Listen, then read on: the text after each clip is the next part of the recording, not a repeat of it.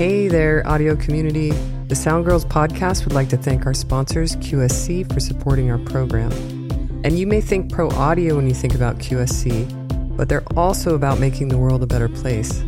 They're committed to things like integrity and building trust and keeping promises. They promote thinking long-term, even when it's more work, and they value inclusion. They promote doing the right thing just because it's the right thing to do. So QSC is about a lot more than just audio, and we're very grateful for their support. So check out everything that they're about at qsc.com. Hey, sound girls, sound guys, sound people. Rebecca Wilson here, your host. The thing I love about Victoria Butash is that she's comfortable talking about some pretty vulnerable stuff she's gone through on tour. Of course, we covered some audio tech stuff too, her job as a professor teaching live sound, and how to keep yourself balanced physically and mentally when you're on the road. She's been working in pro audio for 11 years and been on tour with Imagine Dragons, Jason Isabel and the 400 Unit, Sylvanesso, and so many more cool bands. And it was truly a pleasure to chat with her, and I hope you feel the same. Hi, Victoria. Thanks for joining us today. Hi, Rebecca. I'm so happy to be here. Yeah, you are coming to us from tour, right? Are you on tour right now? I am on the road, yes, but on a really quick break, and I bus call later tonight. Oh, you do? Where are you guys going off to? This week, let's see, we have 2 dates and then a break. So we'll be in Alabama tomorrow and then Bourbon and Beyond Fest in Louisville, Kentucky on Friday. Okay. Well, before we get into what you're doing now, I would love to hear about how you kind of found your way into audio. What was the path that you took? Well, I grew up in a music-oriented family, and my dad is a musician. And so I was around music and live performance and recording from the time. Some of my earliest memories are centered around music. Like my first concert was when I was 5, and I went to see the Culture Club. Oh my God, cool. So, cool. Yeah. And everybody, you have the coolest hair. It's like this really cool mauve pink. You. It sort of looks Culture Clubby, just... Oh, thank you. It is brand new. I used to do crazy colors with my hair, but now I've been blonde for a while. So I was like, I think it's time to change it up. But yeah like it works. So you went to Culture Club and then from there, so you specifically remember at 5 years old, just remembering a concert experience. I do. We had lawn seats at Blossom Music Center in Akron, Ohio. And I remember like being on my dad's shoulders and like dancing around. Like I had a Culture Club cassette and I knew every word to every song on both sides. Awesome. And the Human League was there too. And so it was cool to like have this awesome experience seeing live performance from such an early age. And then my dad, of course, played in bands. So like I saw it on, the smaller scale. I saw it from, the local bars and the local clubs also. And like from that, audio wasn't always my centric focus. It was music. I played and I sang from, again, like some of my earliest memories were, banging around on keyboards or singing along with all the music that was around me growing up. So you're a piano player or a keyboard player? Is that what you'd say? I would say that I'm more centered on guitar and bass these days, but I kind of play like a plethora of things, which was nice because they were all available to me growing up. So I could kind of just pick something up and mess around and see what kind of sounds I could get out of it. But my first lesson experience was on piano. Okay. And you got to mixing audio how? Oh, it's like a sort of a weird road. I mean, I think a lot of people... It's always weird. So I have a bachelor's degree in music technology. And I think that so many programs in higher education, whether that be an associate's degree or even a trade program, are so centered on recording, which is fine. There's nothing wrong with that. And like I went into my program thinking that I was going to be a recording engineer. But before I got to that point, I had like some experience in live sound being around musical theater in high school and being around my own bands, performing with my own bands in high school. And of course, through my dad and his bandmate, his best friend, Rick, who unfortunately is no longer with us, but he was such an integral part of me being exposed to recording and the recording process. and even differences like microphone placement or type. And he just had, sort of this digital recorder in his basement in Barberton, Ohio. And he would go over there and I would get to be a part of that experience. And how old were you then? Oh, then I would have been, that probably started when I was 10 or 11, continued on like all the way through high school. And that was cool. That was an amazing introduction. And Paul Teagle also is like in the band, and he was a member of IATSE in the Akron and Cleveland area until his retirement. And so he also was a huge access point to the live sound and production world. And these were just my dad's friends, like these were people that I grew up around and who were such an amazing influence on my life and everything that I am now. So I owe a lot of my path and my career to my dad and my mom and all of their friends that were around. So yeah, back on track though. So I went through a 4-year program. I got my degree. But honestly, I was about halfway through my second year of college when I was like, I don't know. I think live sound is more intriguing to me. I took an audio electronics class. I became very interested in audio electronics. And then I had my first opportunity to have a live sound gig that was paying. And it came through my friend Joey, who I went to school with. And he was kind of like, well, you're interested in this. So like, you should take this opportunity, which was awesome. And I'm still forever grateful for the opportunities that I was given so early on. And it was a small gig. Yeah. Okay. Tell me about it. I was just going to ask you. Oh yeah. Yeah. So it was a small gig in like a small-ish to medium-ish size, local format venue on the west side of Columbus. And that's where I was living, Columbus, Ohio. And it was mostly like an open mic night at first. So, it was just people, a couple of vocal mics, some DIs. It was an Allen & Heath GL2400 with some outboard DBX compressors and like a TC electronic reverb unit. Totally remember that stuff. Yeah. And I'm a huge fan of the Allen & Heath analog consoles. I use them in a couple of different formats and venues even after that. And I think they sound great. And they were malleable for what you were trying to do. I mean, we did, 7-piece rock bands in that room on just a 2400. So that's great. Yeah. And it was such a positive to have started out in the analog world also. And I really just shout out to analog and every educator out there also that is teaching the analog path before the digital path. It has so much relevance in understanding troubleshooting and signal flow. And I really do encourage everybody to understand analog signal flow and analog gear before jumping into digital or revisiting it if you're already in the digital world.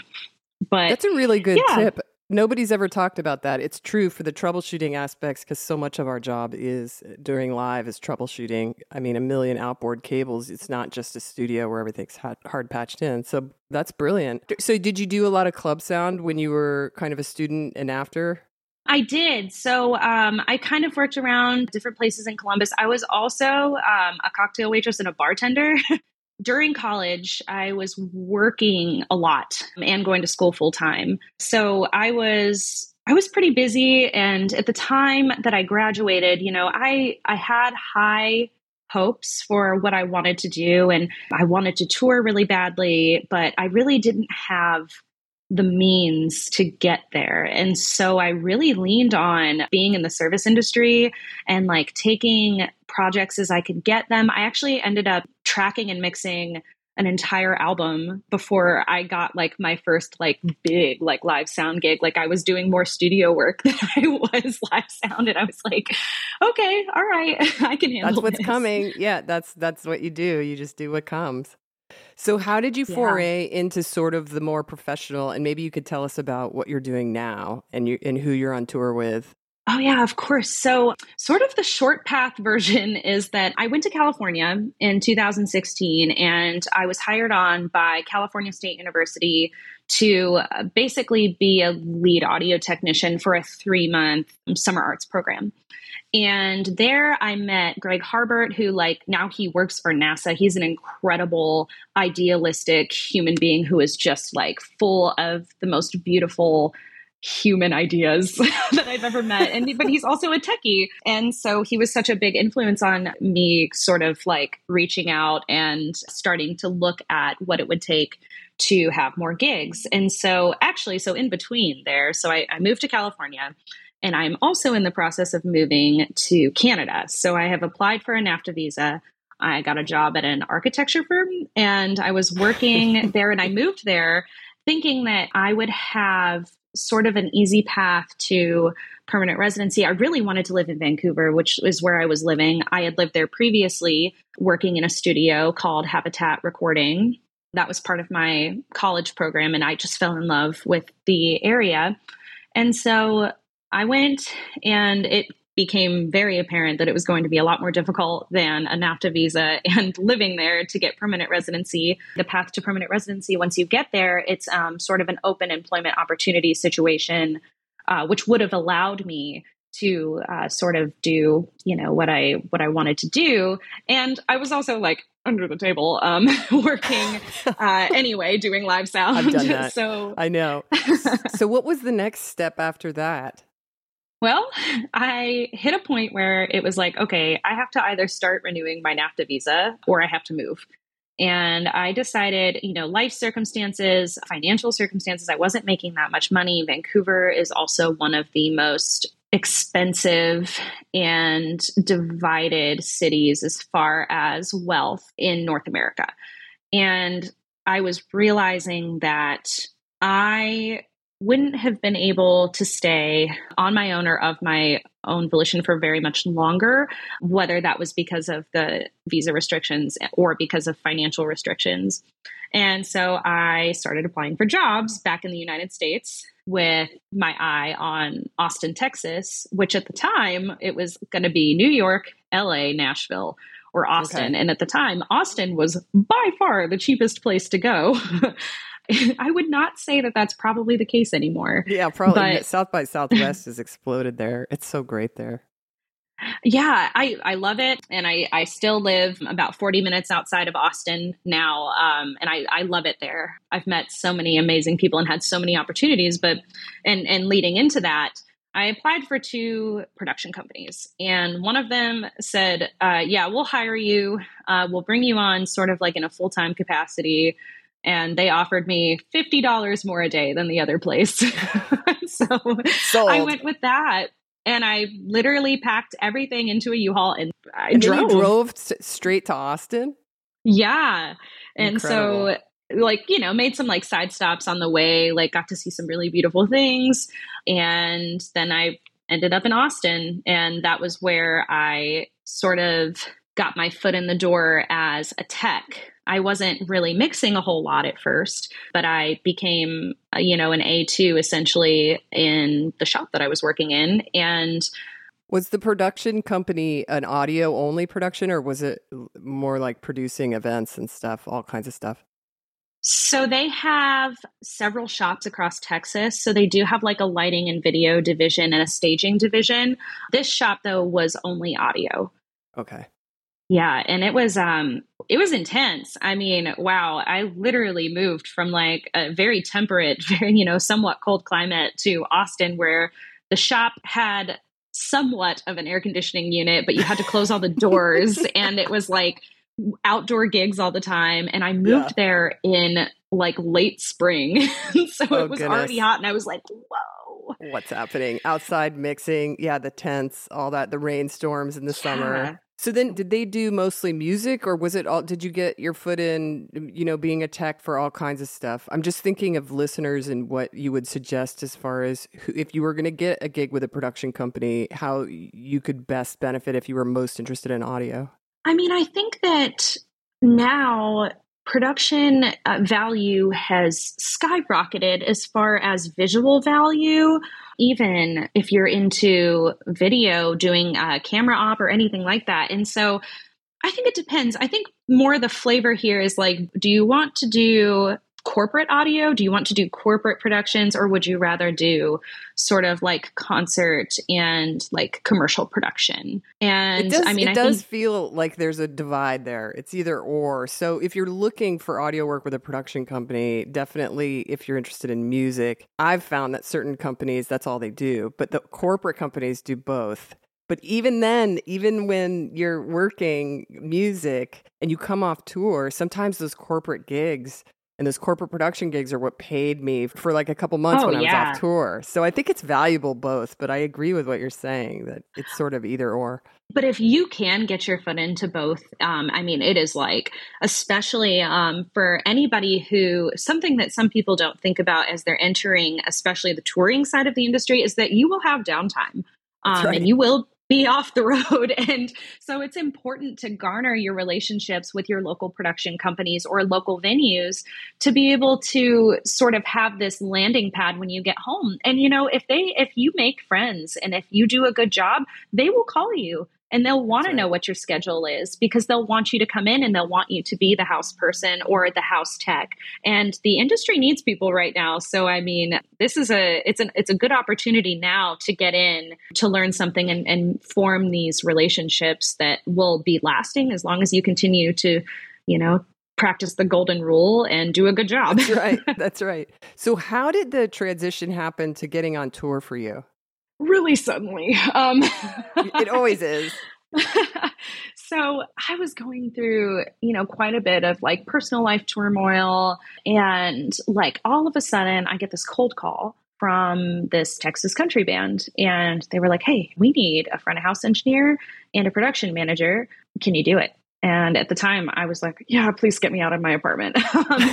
And it ended up being, you know, this very pivotal experience. It was a woman-fronted artist also, which is like amazing. I really enjoy working for femme-fronted and inclusive groups. And so Cool. That was like amazing, 10 out of 10, Who was for it? my, her name is Kimberly Dunn.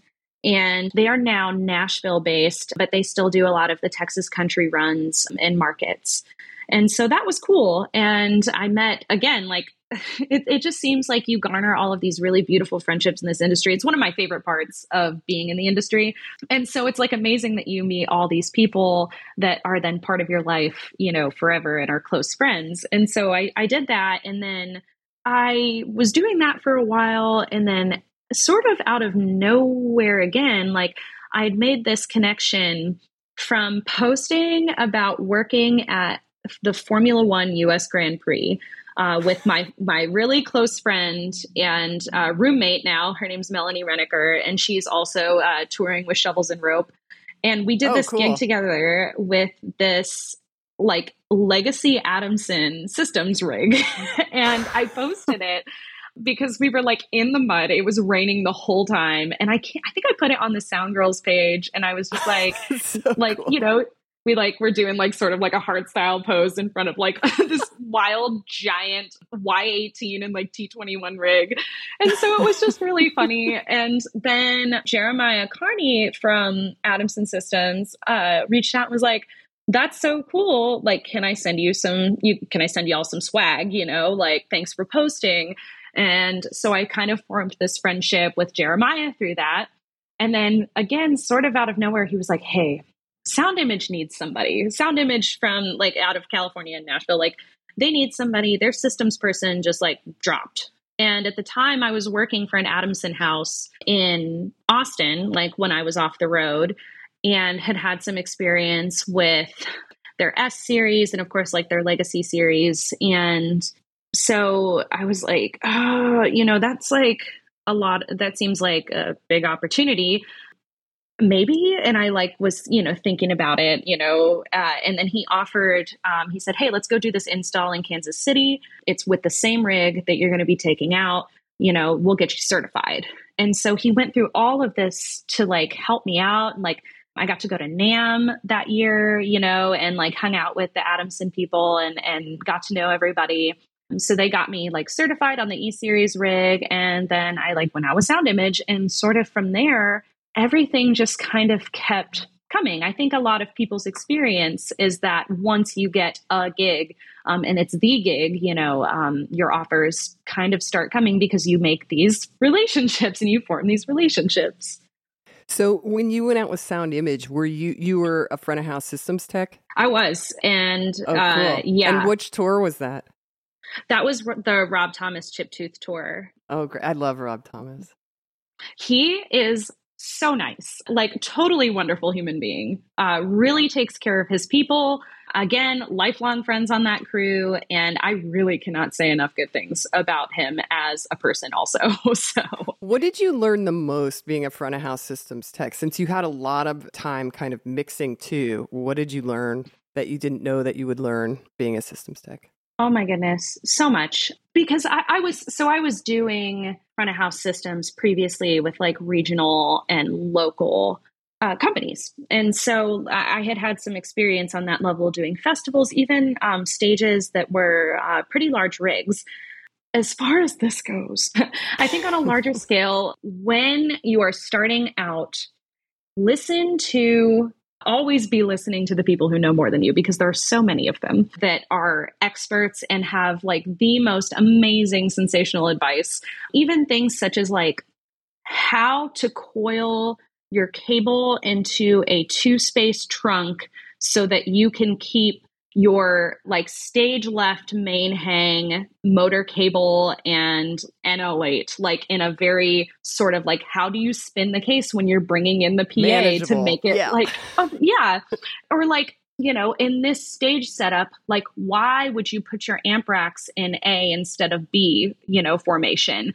Like why would that help you at the end of the day with your in and your out and keeping space for all the other departments? But I think some of the biggest things I learned were that respecting other departments is like such a huge thing, and communication with other departments is huge because we are all on the same team and all working on the same goal. My work is just as important as everybody else's, and doing my best to not impede anyone else from also doing their important work is important to me. Oh my gosh. I think we all have that moment where somebody's like, whose cable is this? I can't move the truss. And then you have to like go and like be like, sorry. And then you have to have 5 people help you move something. And then you realize how integrated everything is. I had that. Absolutely. Yeah, it's hilarious. It's a moment. And I think that it's a fantastic lesson also, just in like communication and organization. And you can't take it personally. That's right. It's just the job, and it's going to come up. That conflict will come up, but it's still, it was a good moment for me, especially. And I think another thing that was probably even more integral than that was that tour taught me that like, you absolutely have to be in tune with your body, and you have to know when you have to take a break or you need to seek out like medical attention. Or, I had this wild thing happen where I got a bacterial infection in my mouth because I was like not able to always wash my hands before I ate because my days were so packed. Oh my God, I believe it. Yeah. Wow, I'm sorry. And that must have been horrible. It was very scary at first, but it was super treatable. Like as soon as I was able to peel away one day to like get antibiotics, it went away immediately. But like, I mean, so many people will just work through things like that. I did. Yeah. Yeah. And I think that there are some things that are totally passable. Like there are some things where you can be like, you know what, I feel cruddy today, but I can work through it. And tomorrow's a day off and I can hit a minute clinic or something on a day off. But more and more, actually, I would say it is probably less glorified now than it was previously to just work through major problems, Thank goodness. like Thank physical goodness. issues. Yeah. And I'm glad to see that more people are reaching out to get help. And that's both physically and mentally. But, still every once in a while you see something pop up where something very dangerous is being glorified. And I can't get behind that. I mean, I can't imagine being in an office space where you're like in anaphylactic shock and like no one's helping you. And they're like, got to get those reports out, Brad, you know? And so it's like, yeah. Or people who are like still, people who partied the night before climbing on ladders or whatever it is, it's just, I'm glad you brought that up. Nobody's ever brought that up. Thank you. Yeah, I think that, that is also a huge thing, and I'm not here to pass judgment on people for, their personal time coping mechanisms or anything like that, because I mean, we're all out here doing the same thing, and it's harder for some people. Okay. We're in rock and roll. And you're going to come across it, but like, absolutely. I mean, I have seen some sketchy stuff where people were maybe not their best selves that day doing some pretty dangerous work, and I think also one thing that is really great, and I'm sorry, I'm totally straying off of the systems thing. This is so much more of a sort of ethereal conversation, but it's good. I love too that there seems to be, at least in my camps now, more of an open access to conversation about being like, hey, I don't feel well, or I need to take a break because like I'm mentally not having a good day, or like I have, generalized anxiety disorder or some sort of chronic depression or anything. And it's so much more of a caring environment now than I've ever seen it. And that to me is like so much better for our industry than any tech advancements that we've seen. I love and that. That's not, yeah. And it's not to downplay, we are doing some truly incredible things right now as technicians and as engineers in our field. And that is, that spans past audio, that's video, that's lighting, automation, everybody. The production value of current concerts and productions and tours is so amazing. And it never ceases to amaze me when I see a beautiful production. I know. I mean, Billie Eilish, like some of her, there is so much happening. I can't agree with you more. If we were to steer it back onto, you were the systems tech for that sound image gig with Rob Thomas, then what was your next step? And also, how did you get to mixing out of systems tech? So I sort of for the next year after that, I took on other sound image accounts. So I was with Imagine Dragons for a little while they were not touring, but they were doing like a pretty consistent number of one-offs in different places. And I got to go to some really amazing places. I did my biggest show ever at Rock in Rio in Brazil with them. Oh, that's huge.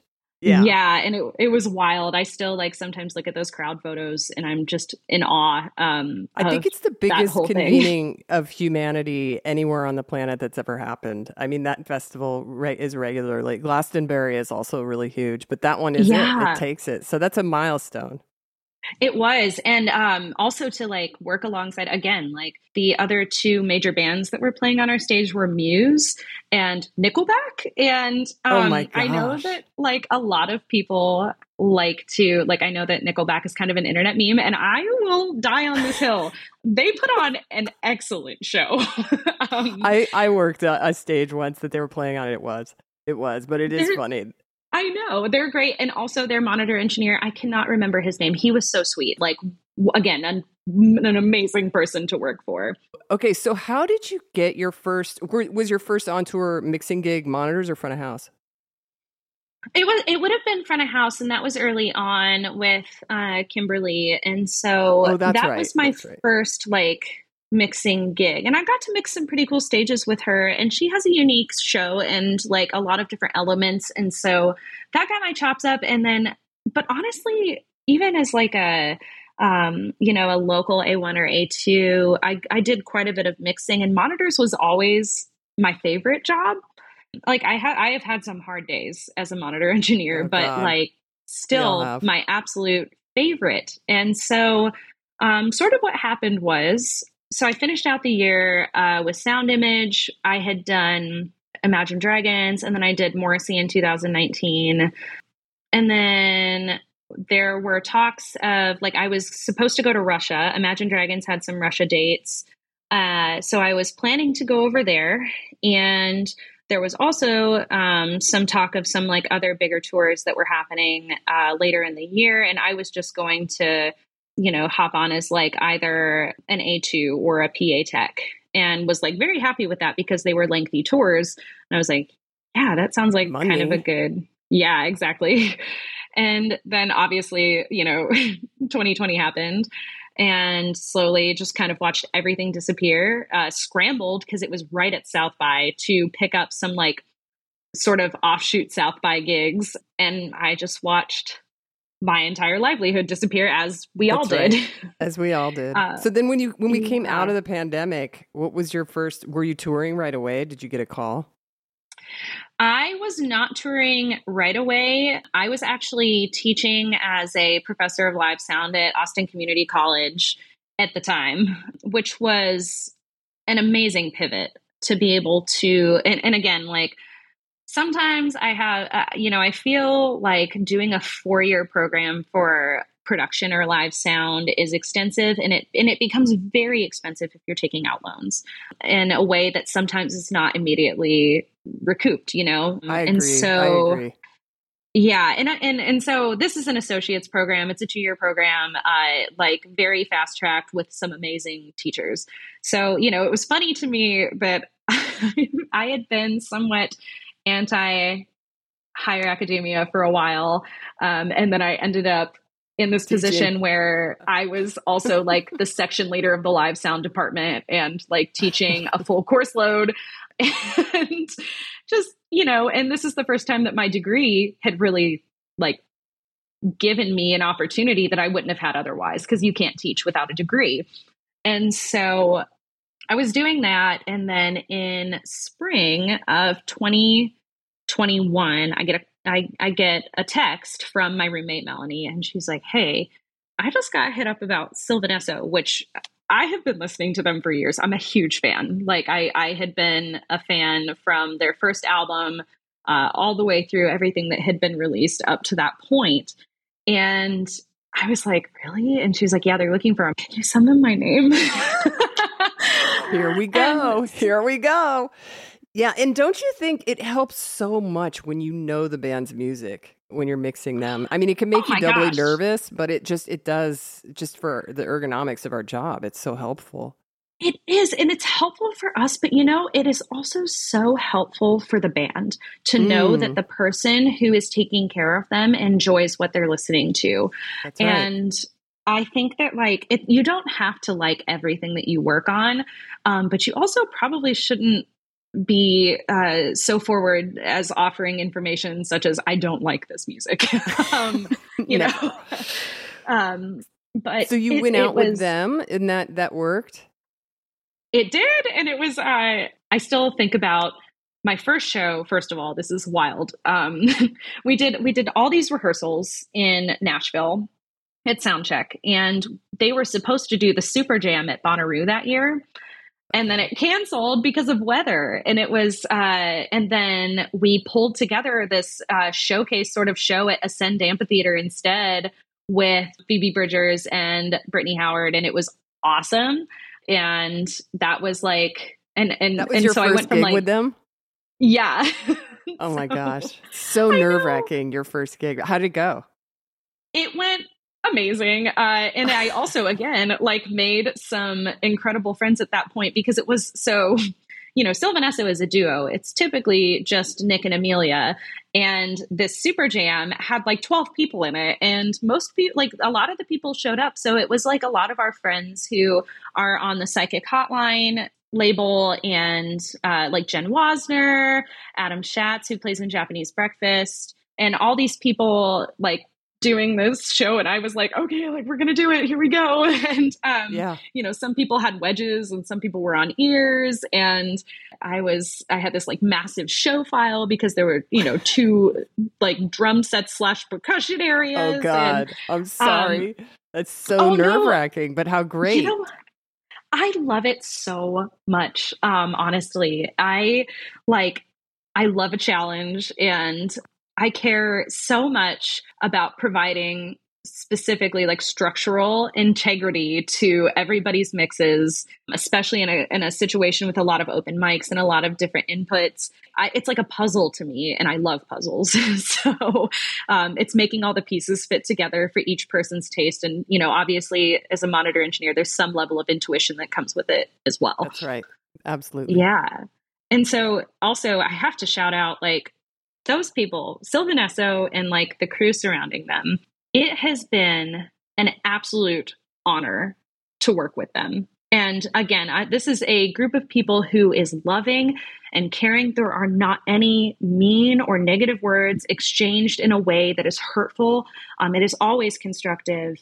And they love and take care of all of their people. And I think that that is like so rare and so beautiful. And, you know, props to them. Yeah, that's great. Oh my goodness. Because a lot of times you don't get that, but when you find that, it's so magic.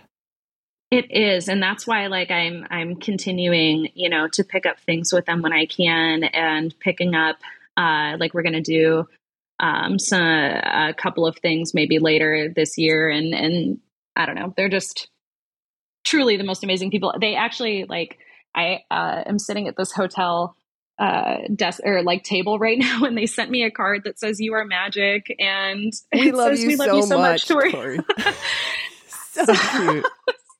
Yeah, and like a little care package, which was really great. Wait, why so did they call you out. Tori? Is Tori your is another name? Yeah, so like Victoria. Yeah, it is like 50-50 for me in the industry who is calling me Tori or Victoria, and I literally answer to either or both. So I don't know why. I'd never heard that before, Tori. I never thought about it. That's so cute. They sent you that card. One time a band that I worked for made me a t-shirt that said Mixtress, and it was really cool. I love that so much. I wore that thing till the sleeves fell off. Yeah. So tell us about what you're doing now and how that happened. Yeah. So we were finishing up the second leg of our fall tour with Sylvan Esso last year in November, or I guess it was like maybe towards the beginning of the second leg. And I, again, like cold text this time from Ben, who is Jason's tour manager and tour coordinator, asking if we can chat and if I have like any availability. And so I am like getting off the bus. It was day 2 of a 2-day show that was sold out in Madison, which was cool.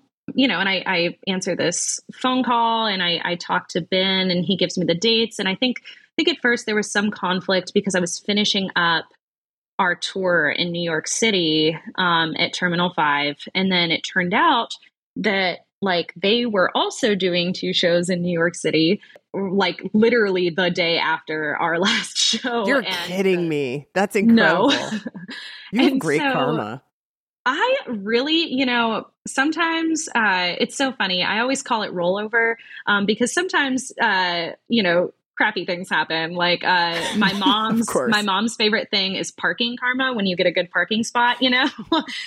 But sometimes, like if you give up the good parking spot, if you have good parking karma and you give up the good parking spot and you just walk a little bit extra, sometimes there's rollover. Ooh, I like it, rollover karma. And so that like the New York dates kind of sandwiching back to back. That's rollover karma for sure. Yeah. And it was wild. The first gig was like this wildly condensed gig. It was a private auction show. And the stage was like a fraction of the footprint that they normally have. And I was super exposed to the audience of like, obviously all of these like very wealthy people at this charity event. And I didn't know anybody, and I didn't know anything about the setup, and the systems guy is also new. And so we're both like, you know, but it was totally fine, and it went well. And the next day was at the Capitol Theater, you know, the famous Capitol Theater. Most of the people in Jason's band and crew are huge fans of the Grateful Dead. So that was like cool. You know, they've played there before. Right. Yeah. Yeah. But you know, everybody loves it. So that was cool. And they liked me. So I got called back. How long have you been with them now? So since then, so it's been almost a year. And my 1 year anniversary with them, we will be in Europe this year. So that'll be cool, Cool. to have been around for that long, and, we'll be in Europe. Yeah. So I guess as we close here, I'd love for you to just take a moment to, if there's anything that we missed or anything you'd want to say to people who are maybe thinking about touring or starting out, or just some things that you learned. It could be audio related or personal or anything like that. Oh boy. Okay. So number one, I would say, just as like a general piece of advice, but especially for anyone who is part of a marginalized group that works in the industry, advocating for yourself takes a lot of energy. And in a perfect world, the people with the voice would always advocate for you. But unfortunately, that's not always going to be the case. And as a woman in the industry who is also somewhere on the queer spectrum, like I have definitely had to, I've had to stand up for myself. I've had to tell people very loudly that I'm uncomfortable with words that they're using or the way that they have just touched me or things like that. And I mean, even as far as advocating for your compensation at the end of the day, it perturbs me to no end that I'm still seeing posts for gigs that are 8-hour commitments that are $175 plus drinks. Say what? Yeah. And I'm still seeing. Don't ever take those, everyone. Nobody. Oh my goodness. I mean, that was something I encouraged my students to take into consideration as well, even though they are just starting out. I don't really believe that like the way that we look at pay your dues is healthy. And I think that there is some obviously merit to experience and to being in adverse situations where you have to problem solve and understanding the types of issues that can come up. But paying your dues does not mean being abused. And I think that that is an important thing for those of us continuing to work in the industry. I think we need to remember that. And also those of us entering the industry, we should remember that and take that into consideration. I absolutely appreciate you saying that, because I did that. I was part of that crew, 25 years ago that was like pay your dues. And now I agree, it's abusive. There's a lot of people that, are making a lot more money. They can pay you money. You can get paid for every job you do, even if you're training. And absolutely. I just so appreciate everything that you've brought up today between this and, advocating for yourself. And also just speaking your mind on tour and taking care of yourself. Thank you for that. You're absolutely, unbelievably poetic and well-spoken. Well, thank you so much for saying that. Yeah. Keep going. I was just going to say, and it's not like about, I feel like in some ways when I'm talking about advocacy, I think people who are entering the industry might feel like, oh, like I am walking into like a shit show, like I'm walking into something that is a little wild. But honestly, I think that it's better now than it ever has been. Agreed. I think that it's constantly improving. I think that you will find the right fit. Also, this is like a total sidebar. Everybody gets let go or walks away from a gig at some point. And that's okay. So that kind of goes like with the advocacy thing too. Like people get let go all the time for reasons that aren't just like you did a bad job. Sometimes it's just not a personality fit. Sometimes someone's friend is suddenly available. That's right. Yep. And so I would say just doesn't, I'd say energetically too. There are like things that you just can't communicate well with that artist. And I've been let go. I got let go once. It was horrifying, but I will say it was something that if they hadn't have done it, it would have been worse. Because absolutely. I would have been banging my head against a dysfunctional relationship with an artist. It wasn't that they were wrong or I was bad, but it just didn't work. We couldn't communicate. Yeah. And not everyone is going to be able, I mean, I've been let go too, and not everybody is going to be able to form a relationship with their artist that is going to be one, like you said, that's communicative and meaningful. And that's okay because everyone is different and not everybody is going to jive. And you'll see it in your crews as well. I honestly have been so lucky to work for specifically right now 2 artists that the positivity and the care comes from the top down. And so, our crews really do jive, and we really do all get along and love each other. And it happens, but it can't be the expectation every time, because it's just not realistic. And that's okay. And again, like you said, I think it is so important to remember too, that we don't have to point fingers. We don't have to place the blame. All you can do is look internally and hopefully say, okay, I did this, this, and this.